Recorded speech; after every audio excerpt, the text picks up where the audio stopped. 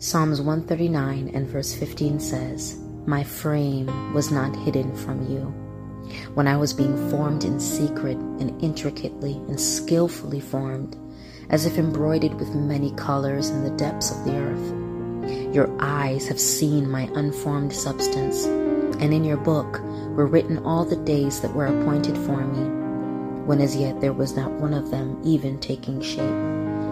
I want to encourage you and let you know that there is nothing in the dark that is concealed from God.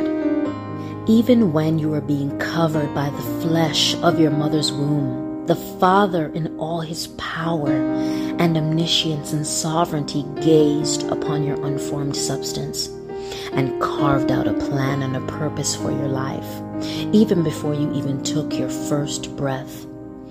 Sometimes we can feel insecure and unseen and unappreciated by man, but God wants to encourage your spirit and remind you that when no one else sees you, he saw you first. He knows you the most, and he loves you the best.